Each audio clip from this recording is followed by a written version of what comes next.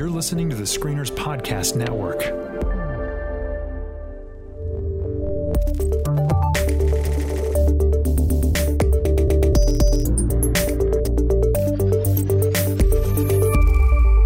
Welcome to the Next Trek podcast. Every week we break down the latest episode of Star Trek Discovery and give our thoughts on the final frontier. My name is Tyler. And my name is Chris. This week we're going to be discussing the 5th episode of Star Trek Discovery titled Choose Your Pain.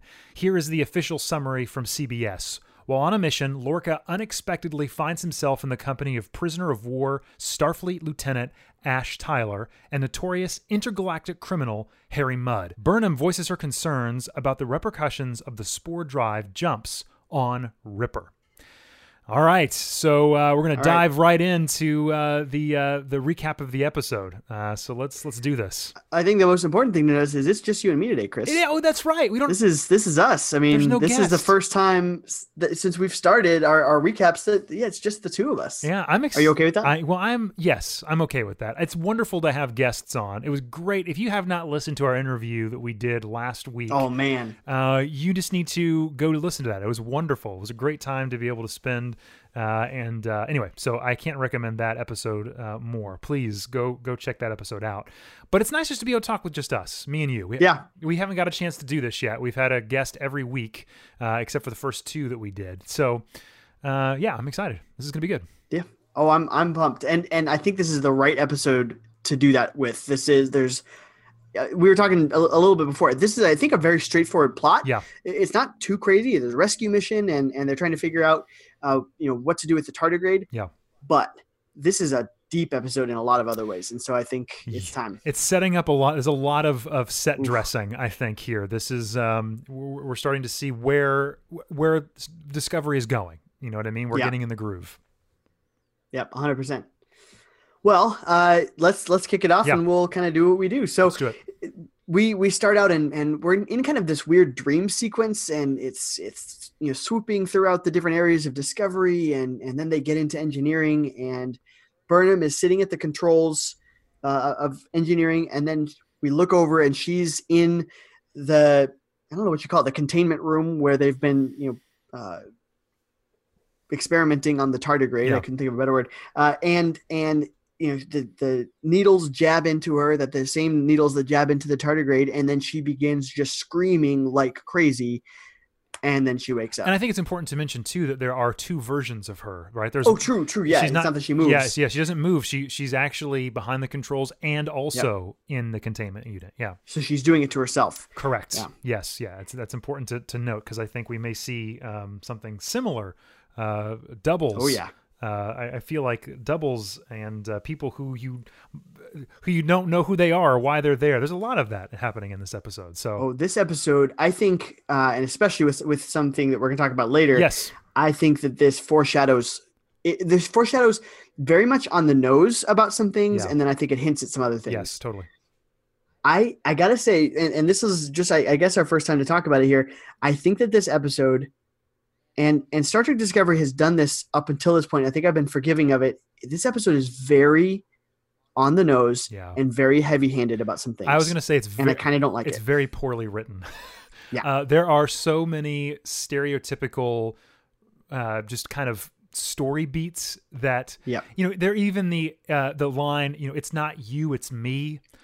It was in there, and what? Nobody has called that out until he just took it. Yeah, I don't understand that. That kind of seemed lazy. There's just a lot of like lazy script writing, lazy kind of dialogue that I just did not really appreciate all that much. There were moments that I felt like could have been a lot more weighty and interesting, but they were ruined by some what I would call this poor writing. I don't think it's the acting. I just think it's poor writing, honestly.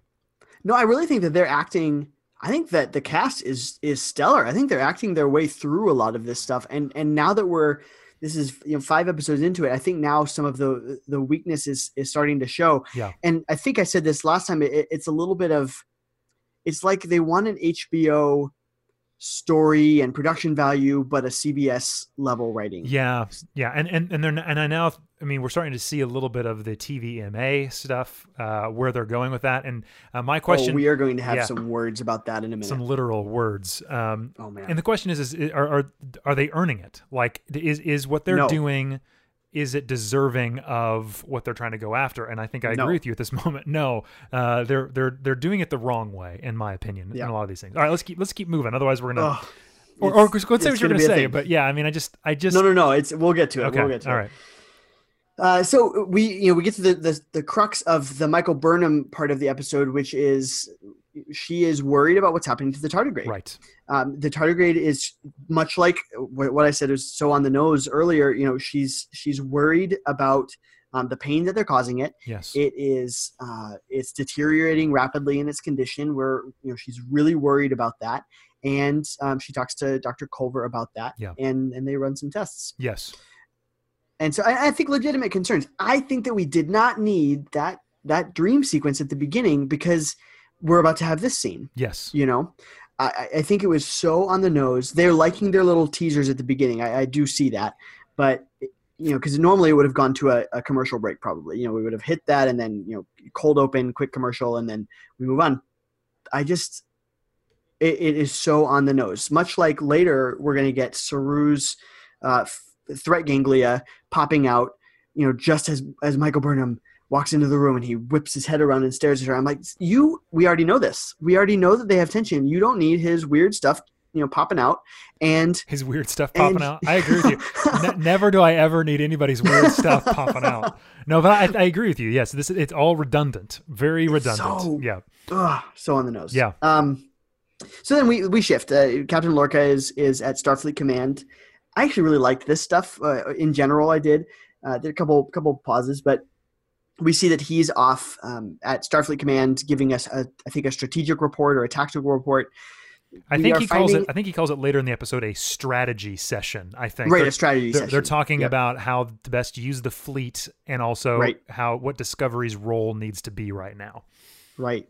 And they have sent off. This blows a hole a little bit in our theory of how they're going to wrap up the whole Discovery problem in the timeline. Right. Is that they've now sent schematics back to Iowa, and Iowa is making spore drives. Right. Yeah. They're quickly trying to duplicate what is inside of Discovery.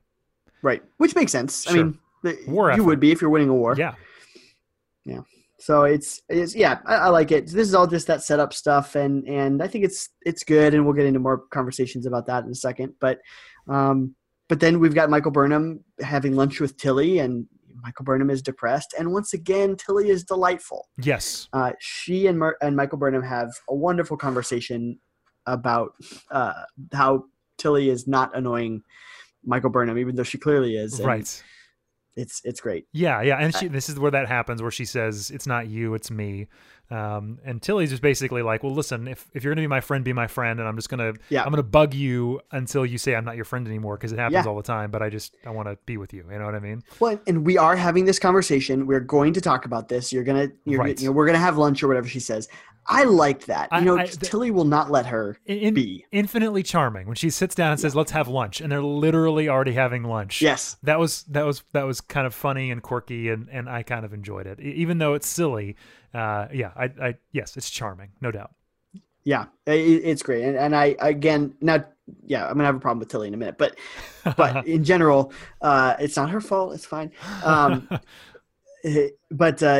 think that we're seeing more of this character development. It's not all serious. It's not all, somber looks and threat ganglia and things like that. We do see people who are together, and even now I can't remember if it was the preview or if it was in the episode where Tilly calls her mentor. She's just adopted Michael Burnham, right, who does not want to be her mentor. Yes, I think it's great. So then we flip back. We see Lorca applying medicine to his eyes once more on the nose, even though we knew that this was a problem of his. But maybe they're dealing with somebody who's just tuning in, and they want to make sure that we remember that this is a problem that he has. Well, it becomes important later in the episode. It does. That he is sensitive to light. Well, they have the discussion that needs to be discussed. It's Lorca and Admiral Cornwell. Yes, they sit and have the discussion that needs to be had.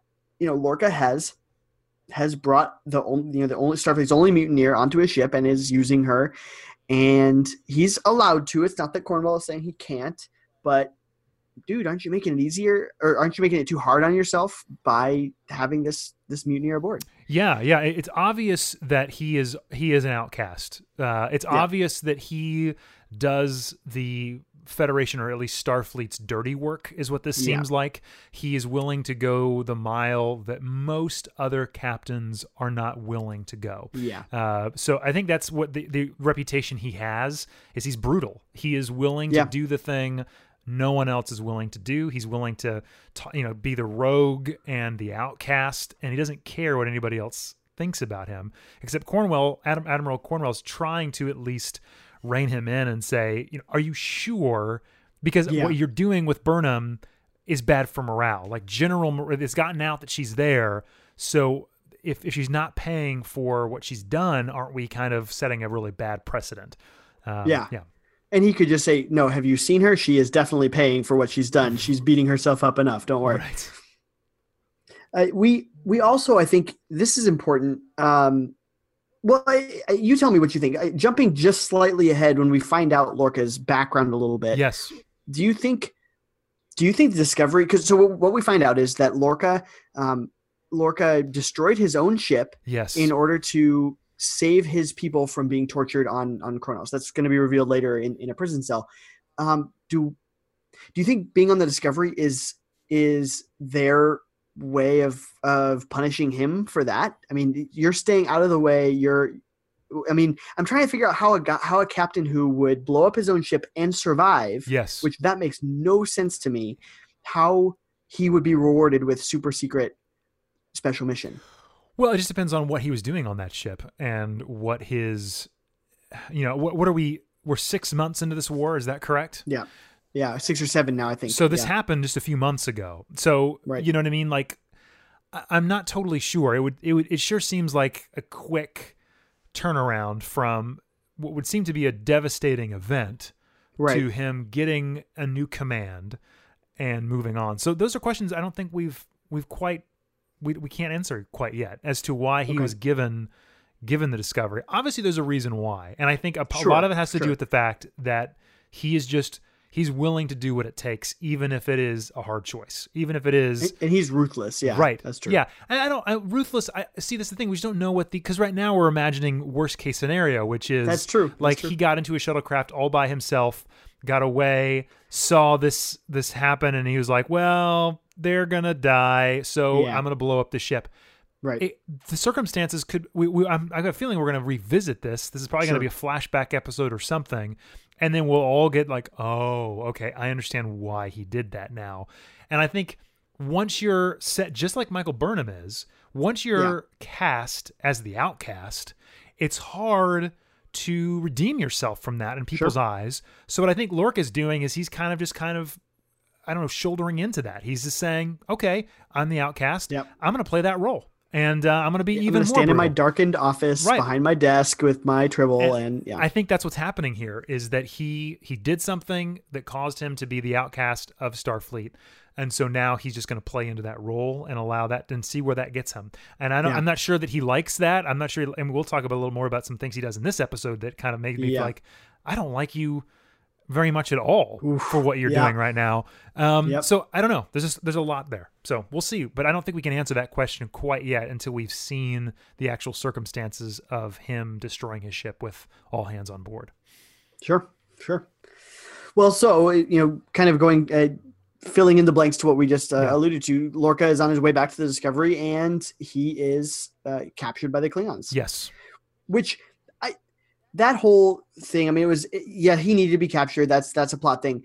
Worst red shirt ever. Like that the guy stood directly in front of the door and was taken out without getting a shot fired off. Yes. Like they couldn't get one Klingon. They couldn't kill one Klingon in this whole thing. Yeah. But it's fine. He needed to be captured. That's okay.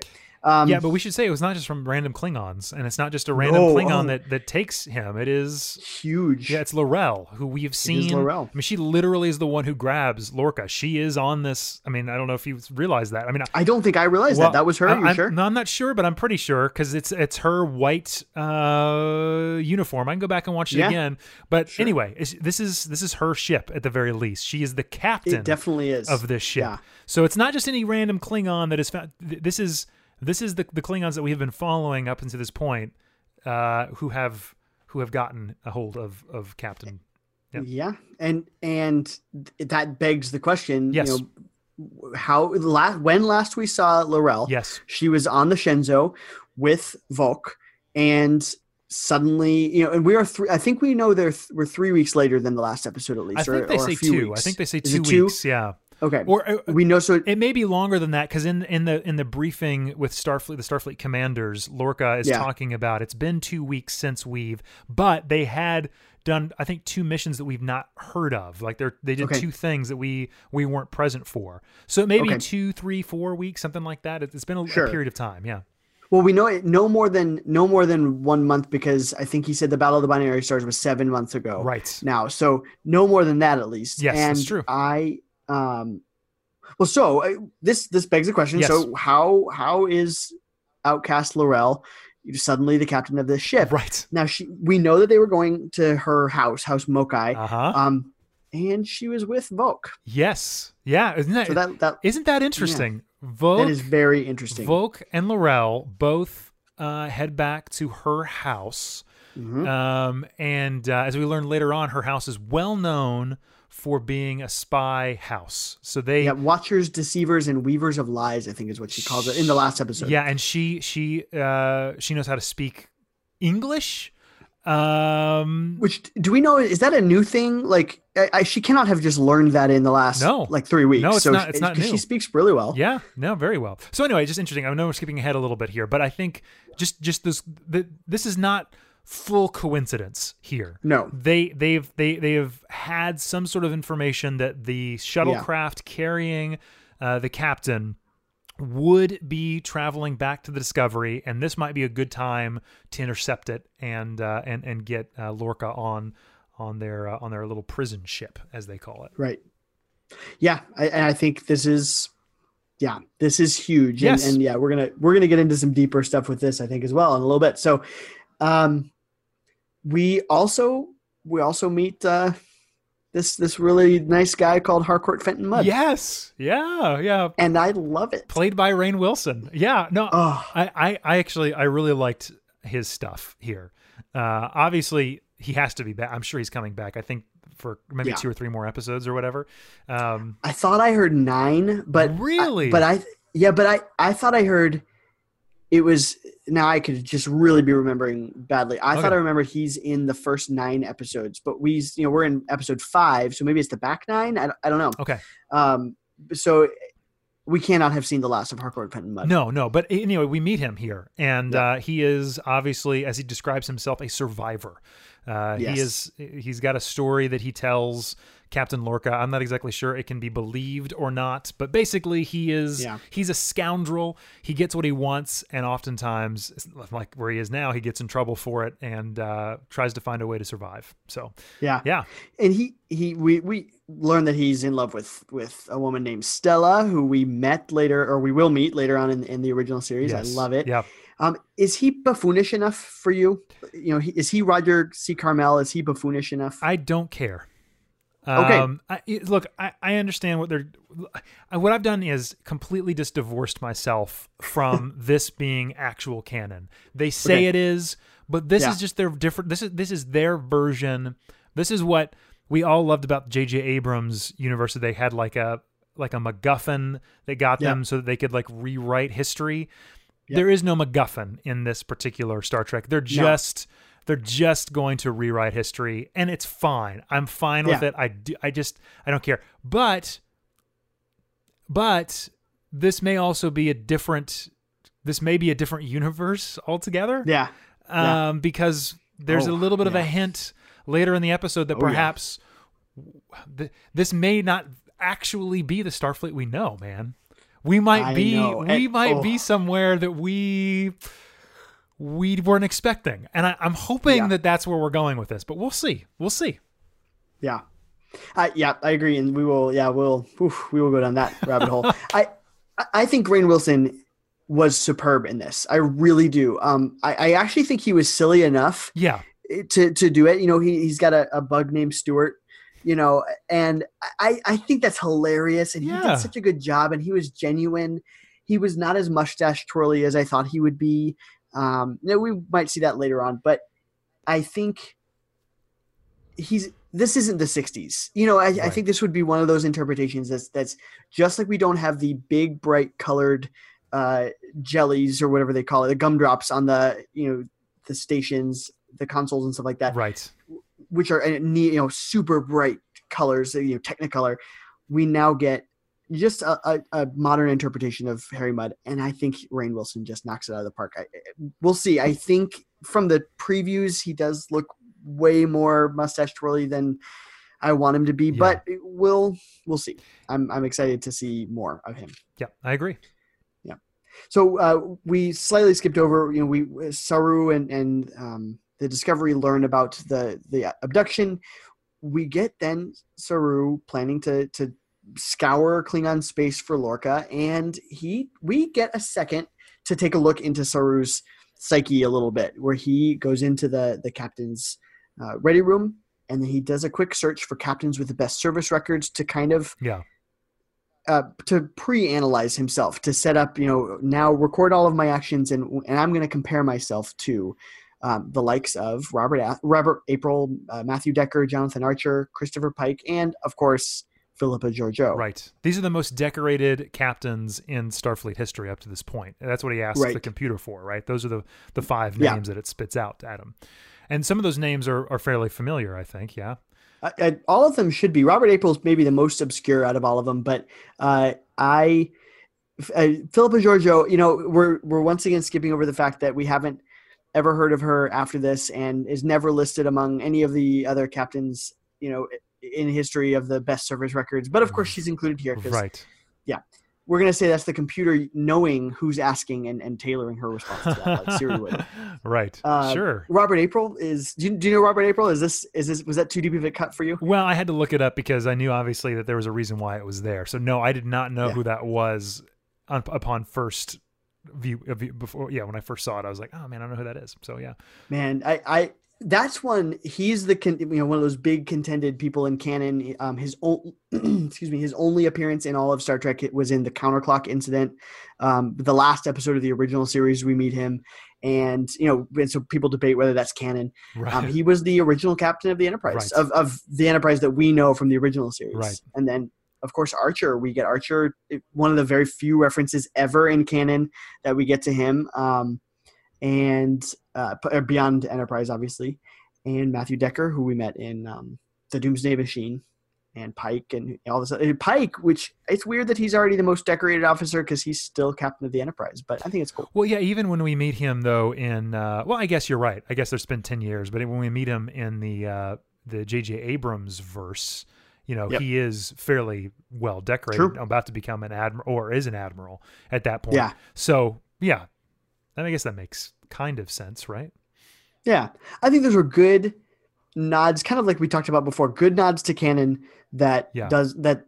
I don't think that they distract. I think they actually, totally add to the story. They weren't stupid. Like we didn't get, a old picture of William Shatner on the screen as, this is young Lieutenant Kirk, who seems to be very promising. Yes. We didn't get some stupid thing like that. Right. So I'm looking forward to seeing what they do with the rest of that, with little things like that, to see how they drop those in. True. So we let's see. Oh, well, we get to the title of our episode. We get back to the Klingon ship, and Mudd and Lorca are kind of forced to stand to their feet, and a Klingon comes in and shouts, "Choose your pain." I mean, it's more like yeah, is what it kind of is. Oh yeah, because once again, they cannot speak through their daggone prosthetics. Well, Although this is the first time L'Rell does a good job. This is the first time we've heard them speak English, though, right? True. True. Maybe. I think other than Takuvma saying we come in peace, but yeah. Okay, that's true. That's true. Yeah. Yeah. But I mean, yeah. So my wife looked at me and said, "What did he just say?" And I was like, I think he said choose your pain based on the title of the episode, but Right, that's what I did too. We had to rewind it though. Yeah. So then Mud points to this other prisoner who we've just seen him. He's like huddled in the corner, and Mud said he's out to lunch. Right. He's like whimpering in the corner. They lift him up, beat him to death in front of Lorca and Mud brutally, and then drag him out. Yeah, brutally beat him to death, but bash his face in with their boots. It is. Yeah, it's brutal. This is where we get our TVMA. One of the reasons we have our TVMA this week. And okay, so compared to our Inside Out humans and stuff like that on the Glen that we saw a couple episodes ago, was this worth it? Our guest a couple weeks ago, Steven, was saying it wasn't worth it. That was dumb to have that TVMA for just Inside Out people. Was this worth it? Did that give us the gravity or the stakes that we needed? I don't know. I don't know that this is. I don't know if this alone would make it TVMA, except for like the fake blood they added in after. Right. Maybe the final kick to the face where it breaks his neck. Maybe that one. Yeah, I just don't. Yeah, no, it's not. It's not. I mean, they could have done that and told the story just as effectively without it. So no, it's not neat. It's not needed. It isn't. Yeah. I don't think it added anything to see the actual boot going into the head and the blood coming out of it. I don't think it's not necessary. No, I don't think it's necessary either. I think this is another one of those times where they're pushing the boundary to push the boundary without needing it. I agree. Yeah, totally. So Mud, basically indicates here, hey, I am out for myself. I'm going to point at whoever I need to point to get a beating other than myself. Yes. And hey, Lorca, you better stick with me because, hey, we're both survivors. Yep, exactly. Yep. Which indicates he knows who Lorca is. Well, maybe. Yeah. I don't know that that's necessarily the case, but yeah. Yeah, it's possible. There's a lot of ambiguity. He just might be trying to butter up whoever the next person is. You know what I mean? Like that's what you'd say to somebody you were in that situation with. Like, hey, buddy, we're survivors. You know what I mean? Stick with me. I'm not totally sure that Mud knows of Lorca. Maybe he's heard of him, but he's the one who tells the story. He knows who Lorca is for sure. But I don't know if at that point he knew Lorca's name. I guess he probably would have said his name. Tells the story of what? Sorry, remind me. He's the one who tells the story of Lorca's ship blowing up and him being the only survivor. It's actually Mud who reveals it. Oh, I forgot that. Yeah. Okay. So, which we'll get to that a little bit more. Yeah, totally. So we then get into our Michael Burnham story for the week. This is there's a lot of Lorca in here, which I like. We've needed to get some more Lorca on his own, away from being the Bond villain in the shadows to being a human and actually being a captain, which I like. He's a little bit closer to Kirk in this way. Yes. He's off on his own and has to escape. Yeah, totally. Burnham has problems with how they're treating the tardigrade. They're torturing it. They need a workaround. They need to get away to do what they need to do with the spore drive without torturing this creature. And I think that's very Star Trek. Yes. It's a very Star Trek plot. I do still think it's the same plot as last week.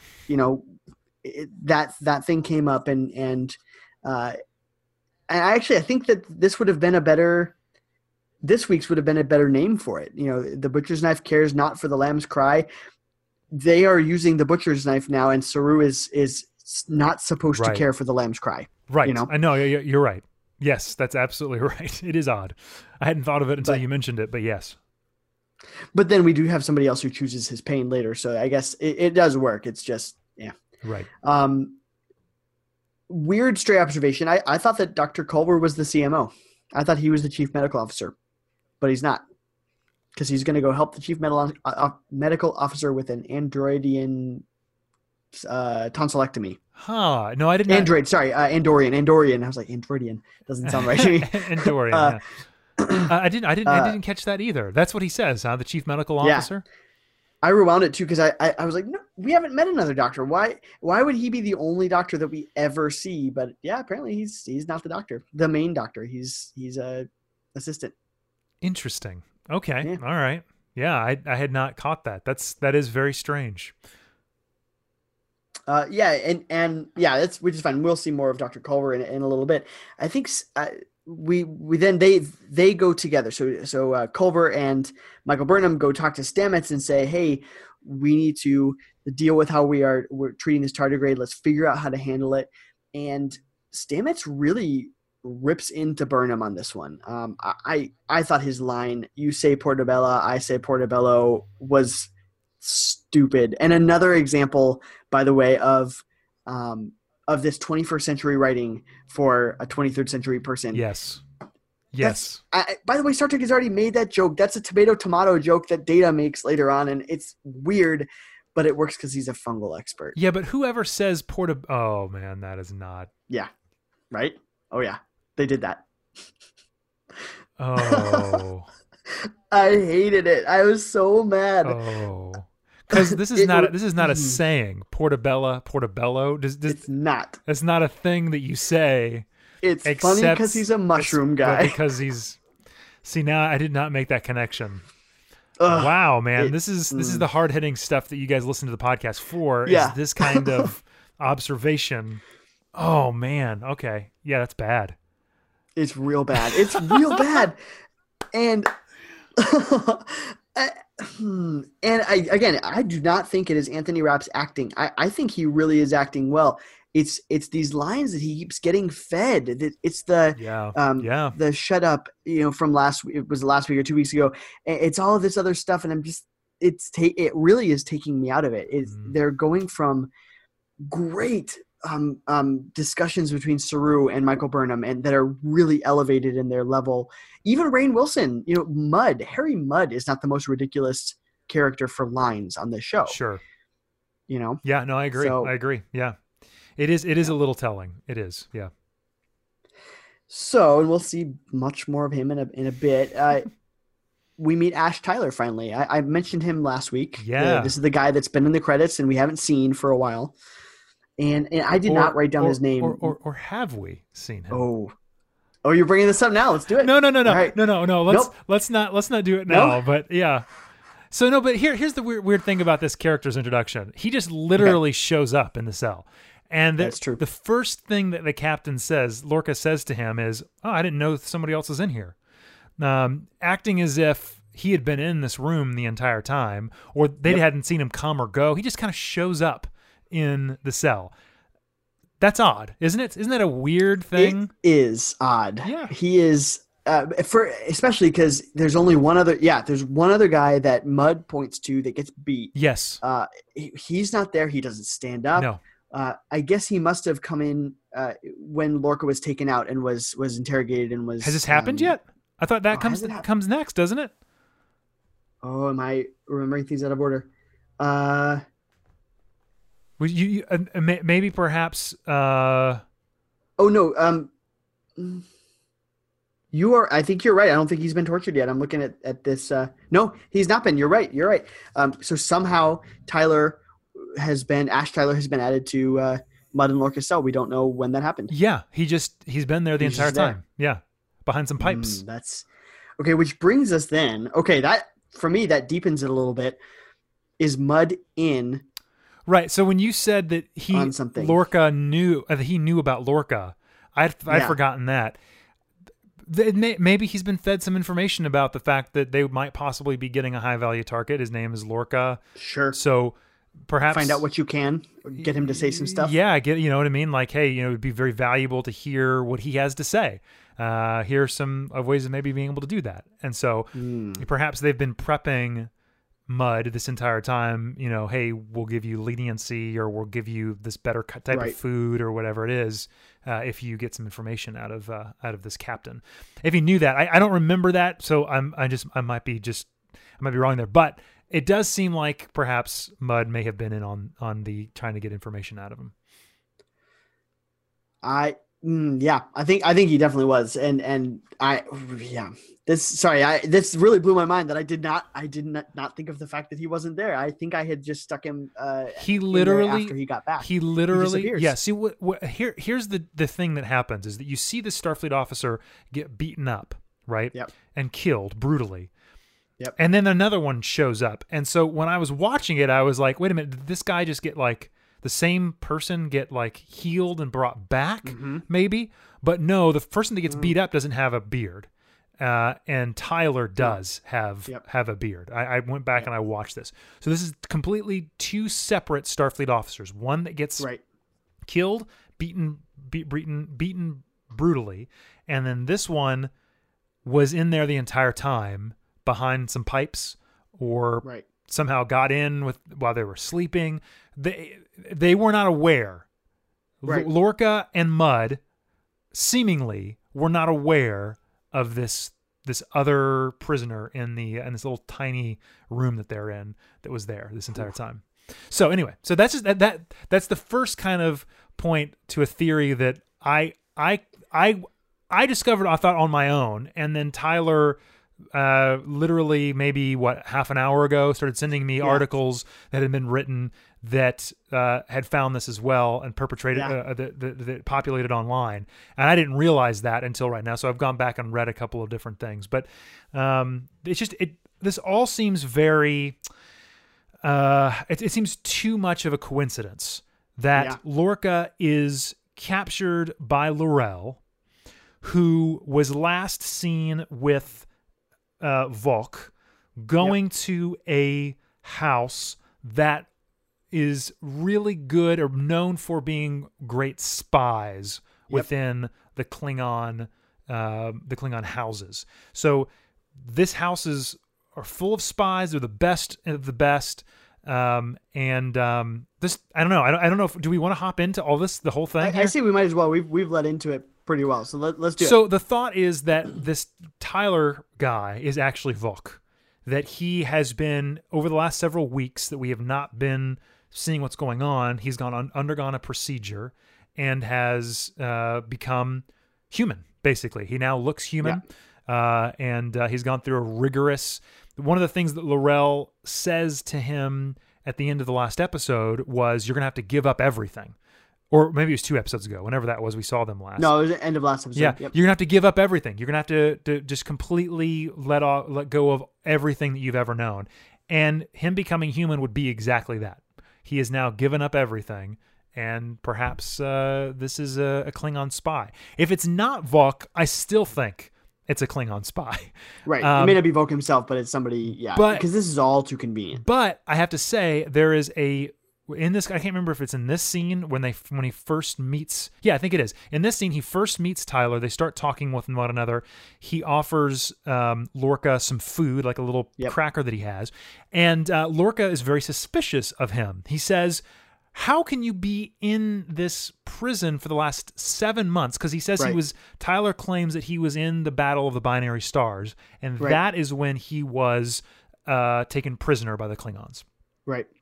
And so Lorca is very suspicious because if that is the case, he has survived some crazy stuff over the last 6 months. Because if he's in a Klingon prison, he doesn't have a scratch on him. He looks fairly, like he just got out of the shower. Go ahead. Sorry. What he says it's because the captain, who we find out is L'Rell, has taken a liking to me. That's my next point. He says he literally admits that he is close to L'Rell. Yep. Literally admits this. And we know that Volk and her, yes, they're close anyway, but they had something happening between them. Yeah, and it's been a couple of weeks. It's been a hard, if it's to believe that he is actually a Klingon spy. And so there are other things we'll talk about that when we go through this that I will mention as being possible points. But it's just odd. It is an odd thing that this dude just shows up in the cell. It says that he was in the Battle of the Binary Stars. Admits that he has a connection with L'Rell. Yep. Doesn't seem to have a scratch on him. So there's just a lot there, and I don't know. It just seems suspicious to me that I don't think he is who we think he is. At the very least, he has more to his story than what he's telling us. At the very most, he is Volk undercover, and going to try and take down the Discovery, learn everything he can about it, and blow it up or destroy it or kill everybody on board, whatever. So we'll see. Yeah, and I think later on, I think I'll have a counterpoint for you on that one. Although I really like this theory because I think it's just cool. I mean, Yes. that's neat. Yes, But please, please, please. I you'll love see when it comes conspiracy up. theories. I love Yeah, shows. So I'm hoping that there's yeah, more there. yeah.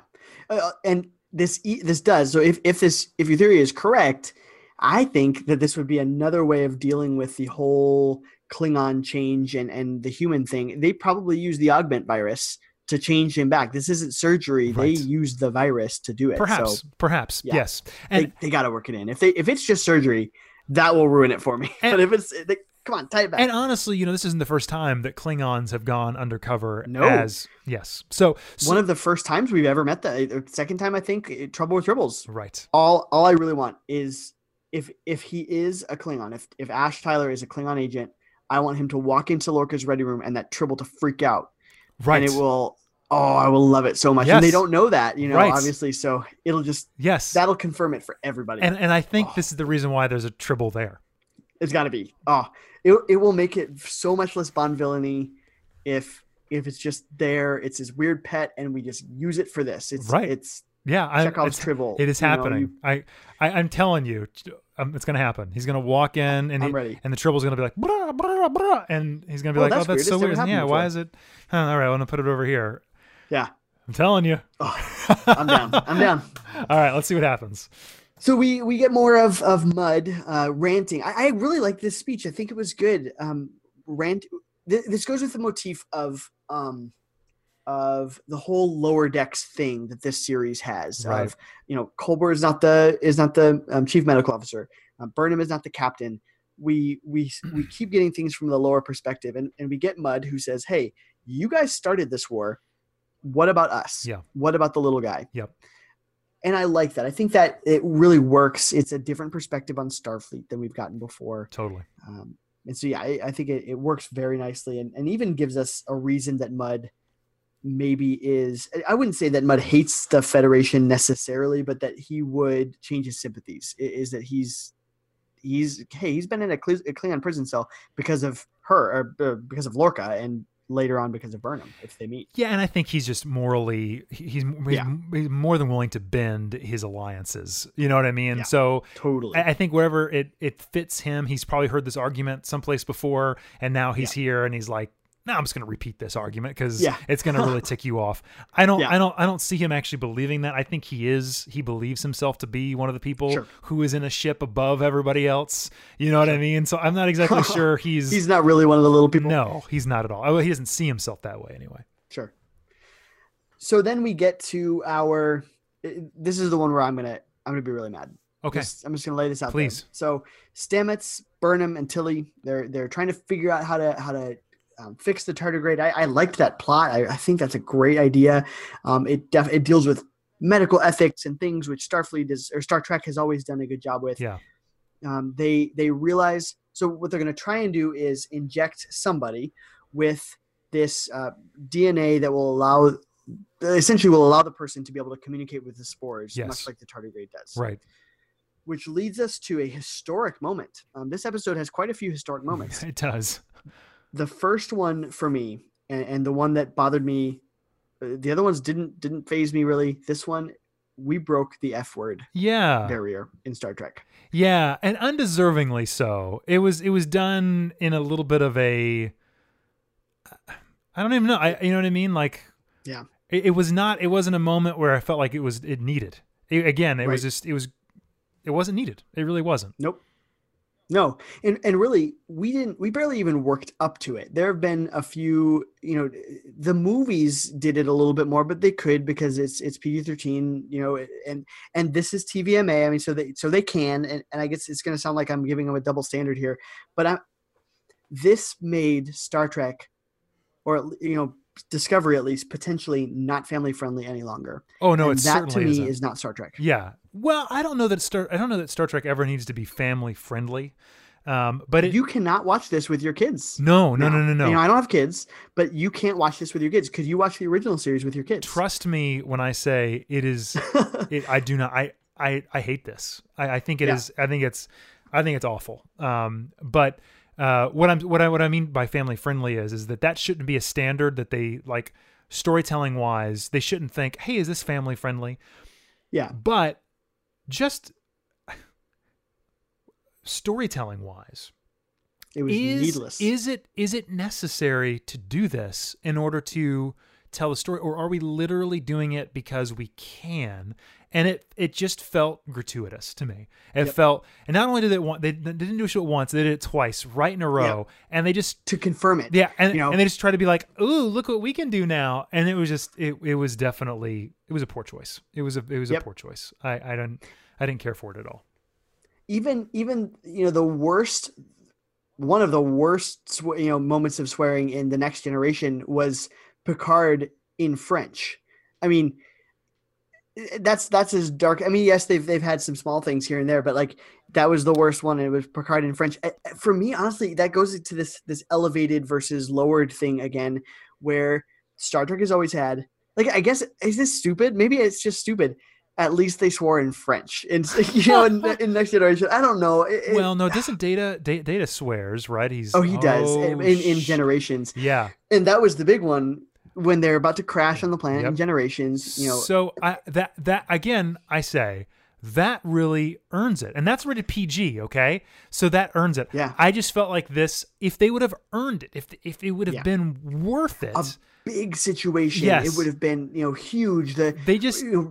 Right before the Klingon attack in the Battle of the Binary Stars or something like that. They didn't earn it. It was gratuitous. It was unnecessary. It was kind of stupid. And like you said before. It was Tilly.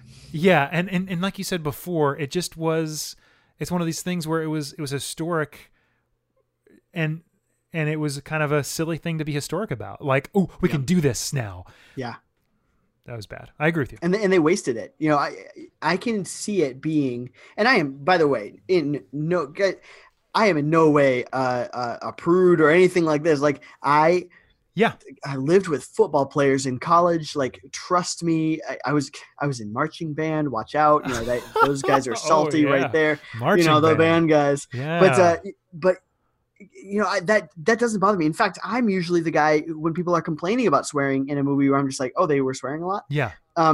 Which, good or bad, there's that. But this was so out of place. It was so out of place. Yeah. No. Here's the deal. Like, you've been comparing a lot of this stuff to Game of Thrones, and I think what they're doing here is, HBO has this standard in which they want to push the envelope. Right. And I think the reason why this is on CBS All Access and the reason why they did this last night is they're hoping that people will say, what? They used the F word last night in Star Trek?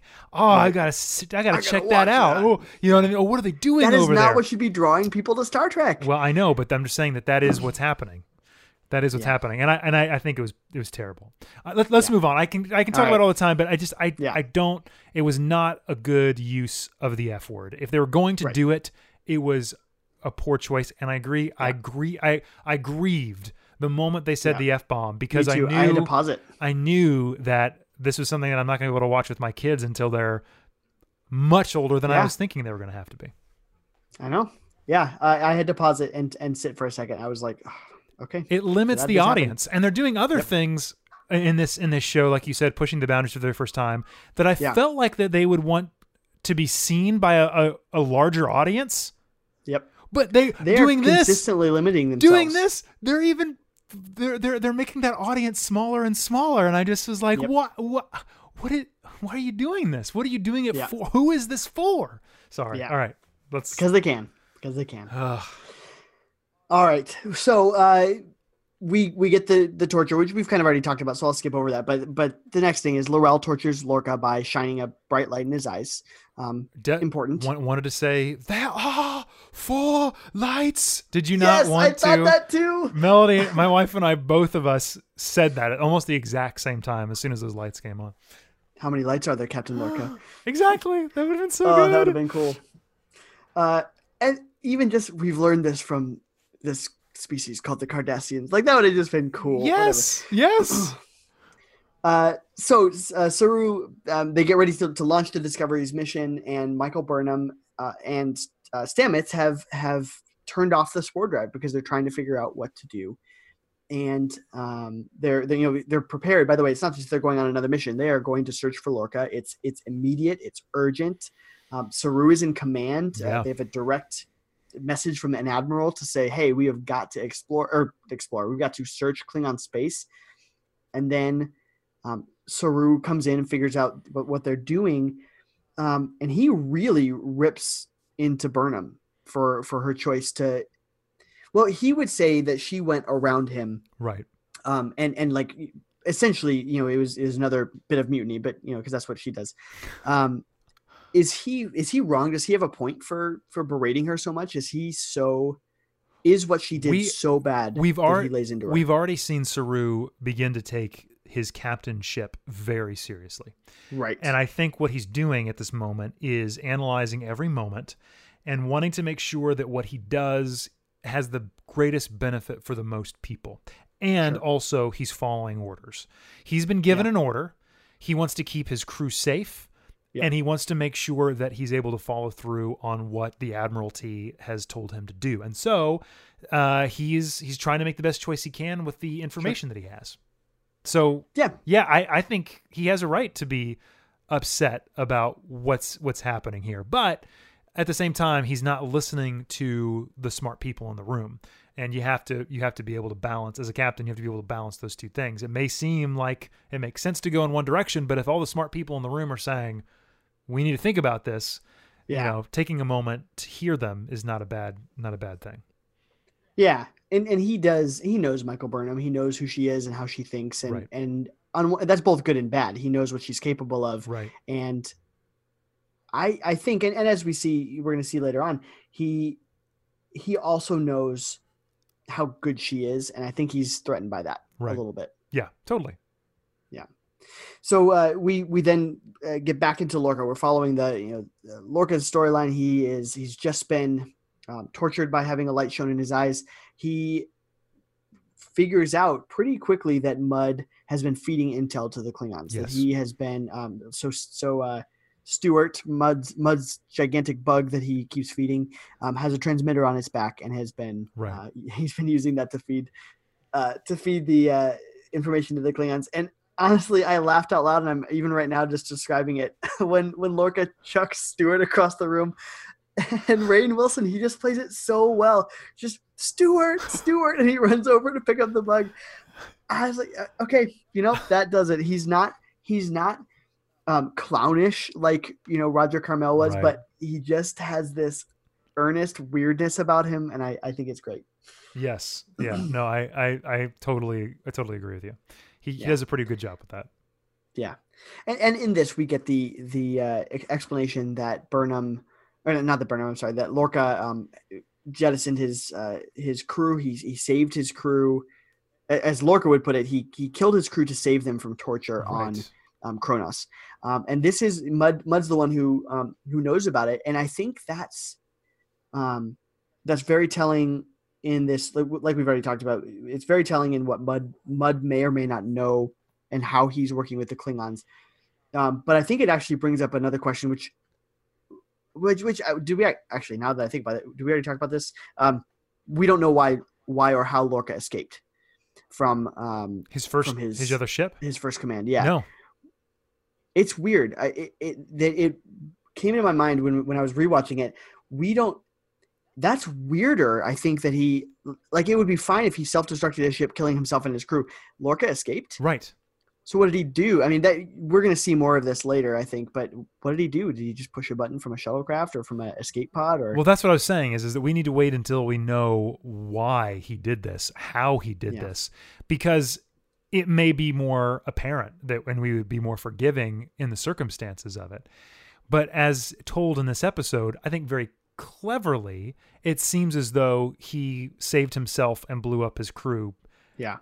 If he could have escaped. That's true. We are being led to believe this thing about him. Yeah, I think the show is leading us that direction. I think we're being made to hate his character. This episode specifically makes me hate Lorca more than I did before, almost in every way, shape, or form. Because obviously he killed his entire crew. He did so and was able to escape.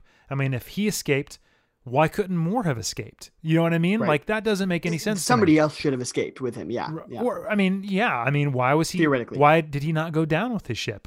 Does he not value that? Does he think he is more important than the crew that he is with? Right. Obviously the circumstances are not as bad as we think, simply because he has another command. So there must be an explanation here someplace that we don't know, that we're not privy to, but we're meant to believe he's not a good guy, that he makes poor decisions, and risks people's lives. Sure. And we see it later on in the episode when he leaves Mud behind. Which I hadn't thought about until I read an article, but like, I think that is reprehensible. Oh man, it's huge. And it led me, that I was doing some Googling after that too. Cause I was like, am I the only one that's really bothered by this? Like he just ditched Mud. Yeah. That's again, even a very 20th century kind of a thing to do, of just like, well, hey man, you sold me out. I'm going to leave you to the mercy of the Klingons. Yeah. You're gonna have to choose your own pain, and it's you now. Man, Lorca and Tyler, we're slightly skipping ahead, but they ditch Mud, who is a member of the Federation. He is, he is a human, and they are Klingons. There's no way Lorca should have ditched him. Right. At all. Right. I agree.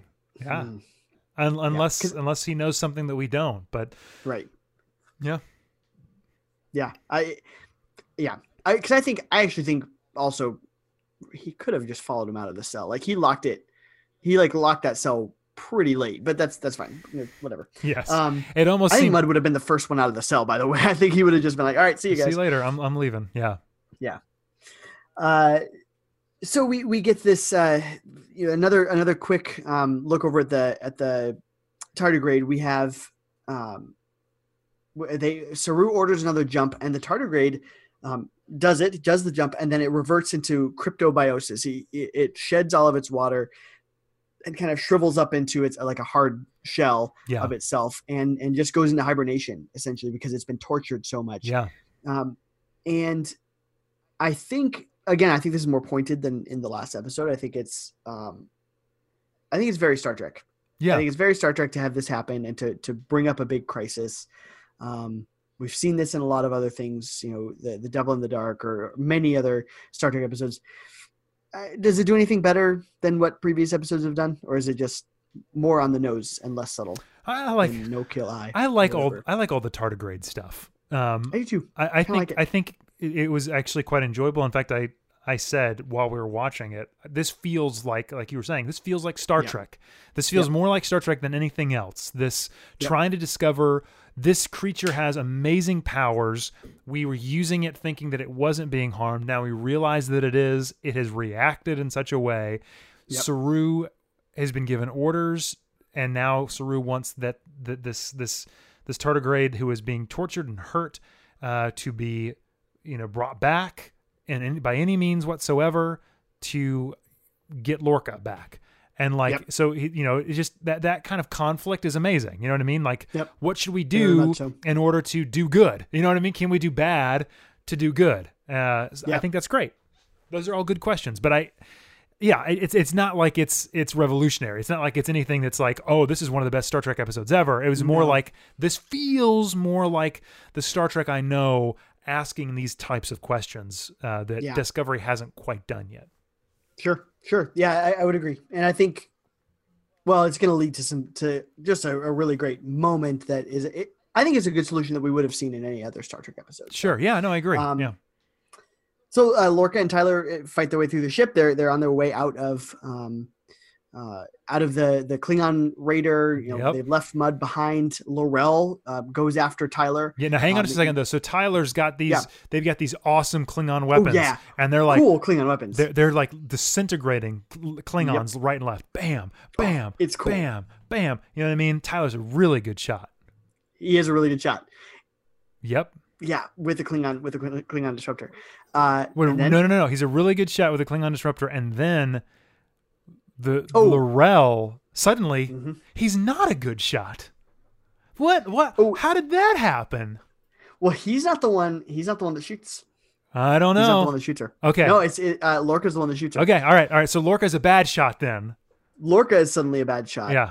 And okay, so let's say our Volk theory is correct. Okay, let's say that Tyler is Yeah, Volk. totally. Does Lorca know it?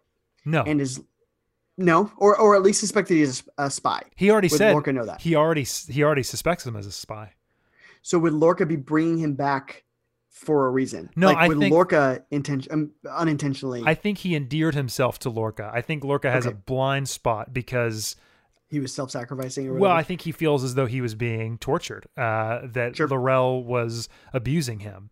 And feels like, okay, you're a Starfleet officer. I'm going to bring you back with me.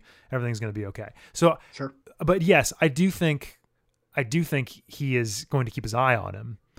It was the first thing he said. You're probably a spy, or you're in on it, or something. I mean, that's one of the first things that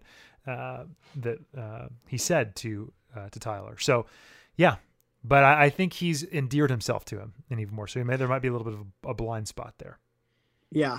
I rewatching this. So I saw that theory in the middle of my rewatch. So it's this last part of it. I had that theory in the back of my head, and it is they're doing a good job of misinformation where Tyler, he and Laurel fight in the corridors, yes. and he starts pummeling her pretty hard. Although, that's kind of Klingon lovemaking anyway. So yeah, mating ritual, man. Yeah. So I feel like, well, maybe he's just it's the last little bit of a fling before they go. It's the hug before they say goodbye. Before they see. That's right. Yeah, I think, and I love that she's gonna be scarred. So Lorca shoots and wings her on the face. He grazes her on the face, which everybody else gets blasted into a green puff of smoke. Yes. But she gets burned, and she's gonna be have cool angry scars. Yeah. That'll be neat to see, I think. I mean, here's the reason why this Volk thing works for me is that we've always seen Volk and Laurel together. Always. Yes, always. And so why is he not here? We would have gotten a scene. I think you're right. Unless we get some weird explanation that shoots a hole in all this where he's off with the matriarch somewhere. We've always had them together, and there would have been a cut scene of them, her saying, "Oh, I have this captain and I don't know what to do," whatever, if that was the case. Yeah. But I think you're right. I'm very willing to go there with this. Yeah. I'm very happy. Me too. Yeah. Come on. So make it happen. So good. Yeah, they can hear us. They know. So we get to the big part of the episode, and I really like this sacrifice. So the Saru basically just says, rehydrate the tardigrade. He needs to be plugged back into the spore drive. You're doing this. We're following our orders. And then they jump, and we think, okay, well, so Stamets, because Stamets says, okay, I'll do it. Yes. And then we get down to engineering. We go back down to engineering because Stamets isn't responding, and we find him on the ground with puncture wounds in his side, and he's injected himself with the DNA enhancer, and he is bleeding on the ground. Yes. And that to me was the most Star Trek thing that Discovery has done yet. Yeah. It's very much Spock in the with the Genesis device kind of a thing. It made me, as much as I've been complaining about Stamets' writing, it made me really like him more as a character, right? At least, and I think it was fantastic. And he even wakes up, and what is he? I don't even know what he says. He says something like, "Did we make it?" And then he starts cackling madly. Right. It's actually really eerie. Yeah. Yeah. I see him as the mad scientist, though. I mean, you see it as self-sacrifice. I think it's more for him. Well, it's a little bit of both. Yeah. I think more for him, it was a little like, I have no idea. I don't want to hurt this tardigrade. I agree. He agrees with that. But I also think it's important that we know if we can make this thing work without it. So now we found out in his first episode, he's always wanted to communicate with his spores. Right. That's true. That's true. And he did. There it is. So I think, it is a little bit of both of those things. He wanted to do the self-sacrifice thing a little bit, but more so, he's just a crazy mad scientist who's more than willing to hurt himself in the pursuit of proving his theory. So sure. Yeah, this is in a lot of ways. This is very much like any other movie where at the very last minute he injects himself with the virus Right. to save the people or whatever. Right. So, But he survives. It doesn't seem yeah, like with any kind of or does lasting he? effect. We'll see. Or does it seem without any yeah. lasting effect? I said seemingly like any lasting It's killing effect. me. All right. So we get one more dynamic scene between Burnham and Saru. They are, pardon me. They're in I think her quarters. Saru comes there and they make up. I think Saru and Burnham have. I would not say my favorite. I think there are still some relationships that I certainly like above theirs, but they are certainly my favorite relationship in Discovery, and they're quickly rising to the top of all my favorite relationships in all of Star Trek. Whoa. They are not at the top, but they're rising there just because it feels so real. They are an estranged brother and sister Yeah. who lost their mother, Yeah. and it's so brilliant. And we find out the reason he's been so hard on her is he's jealous of her. Right. Yeah. I agree. Yeah. That's good. It's a good moment. It's a good character building moment. Yeah. Yeah. I think they did a very good job with the scene. The actors are fantastic. Look, yeah. The Doug Jones, who plays Saru, is just really great. He's so good. He embodies this character. It is just as iconic as any other character in Star Trek. So I'm enjoying that. I really am. Yeah, I think you're right. It's a very good relationship that has a lot of depth and a lot of places that it can go. So it feels like a 7-year-long relationship. Sure. It does. Yeah. It's not quick and shallow. We talked about the height difference before too. When he's really ripping into her, you see her face and she has this. She's basically leaning her head all the way back, and you can only see. I don't even think you can see his comm badge. He's towering over her when he's angry. Yes, and you get he's actually a little bit intimidating for a real thin dude. Yes, at 6'8" or 9" or whatever it is. Yep, that's intense. That's cool. It works well. I think it was too on the nose that she gave him the telescope. I predicted it the moment he walked in there. I was like, oh, she's giving him the telescope. Yeah, but I didn't. Whatever. That seemed like them trying to be sentimental, just to be. It was making peace. Yeah, exactly. Yeah, and that's fine. Whatever. You're right. Number one, she hadn't had it long enough for it to mean anything. Like, no. I mean, obviously, it was Georgiou's. Right. So that's fine, but she didn't want it. I mean, that's a reminder of her crime. Right. She didn't want it. So yeah, it did feel still not quite like this is something important to me that I'm now giving to you because I realize that our relationship is, at a juncture and needs to take whatever. It just, you're right. It seemed a little too sentimental just to be sentimental. Yeah. So then Burnham and Tilly go. Well, sorry. He gives her permission. He says that that is. I want you to. What does he say? We have no claim on the tardigrade's soul if he's a sentient species. Right. I want you to go save its life. Right. And so she and Tilly go stand in the lab, and they launch the tardigrade into space with some spores, where it then zaps itself away. Yeah. I really loved. I wrote this quote down. I love the quote that Tilly is saying. It's definitely a funeral that they're giving it. She says, "May the sun and moon watch your comings and goings in the endless nights and days that are before you." Which she's actually paraphrasing Psalm 121 as close as I can say. I think instead of the sun and moon, it is God in Psalm 121. But I really like that phrase. Even if it's changed a little bit, I think it's really. It was impactful in a nice way. The only thing that took me out of it a little bit is somehow they can see through the little tiny hole that they zapped him out of. They can see him, wake back up and zap himself away, and because they're staring up out into space through this tiny little porthole and like laughing, joyously at him at the tardigrade leaving. But that's true. It's fine. Yeah. Whatever. I didn't think about that. I guess that was just one of those suspension of disbelief moments. You just got to give it.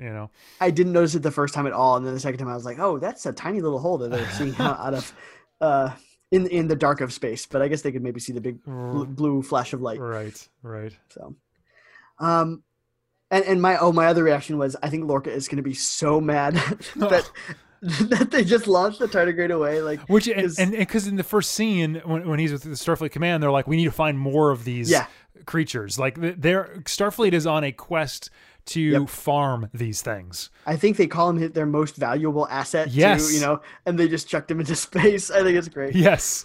Yeah, exactly. I think Saru's going to be in some trouble with this. Oh, maybe this is how Burnham becomes first officer. Oh, you know? what? Oh, man. Whatever. Oh.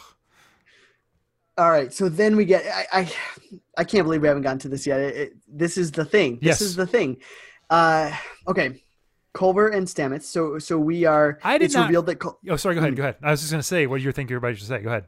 No, you do it. Go for it. I didn't realize that they were a couple. I had suspected that they were, but I did too, or that they would be. I actually think it was that they would be a couple, but eventually, yes, exactly, yeah. But it's revealed that they are a longtime couple. That apparently have been together for a while, which and it does make more sense now. That I'm going to say, did they reveal that? By the way, I think they didn't, but that's what? Say that again. How? What?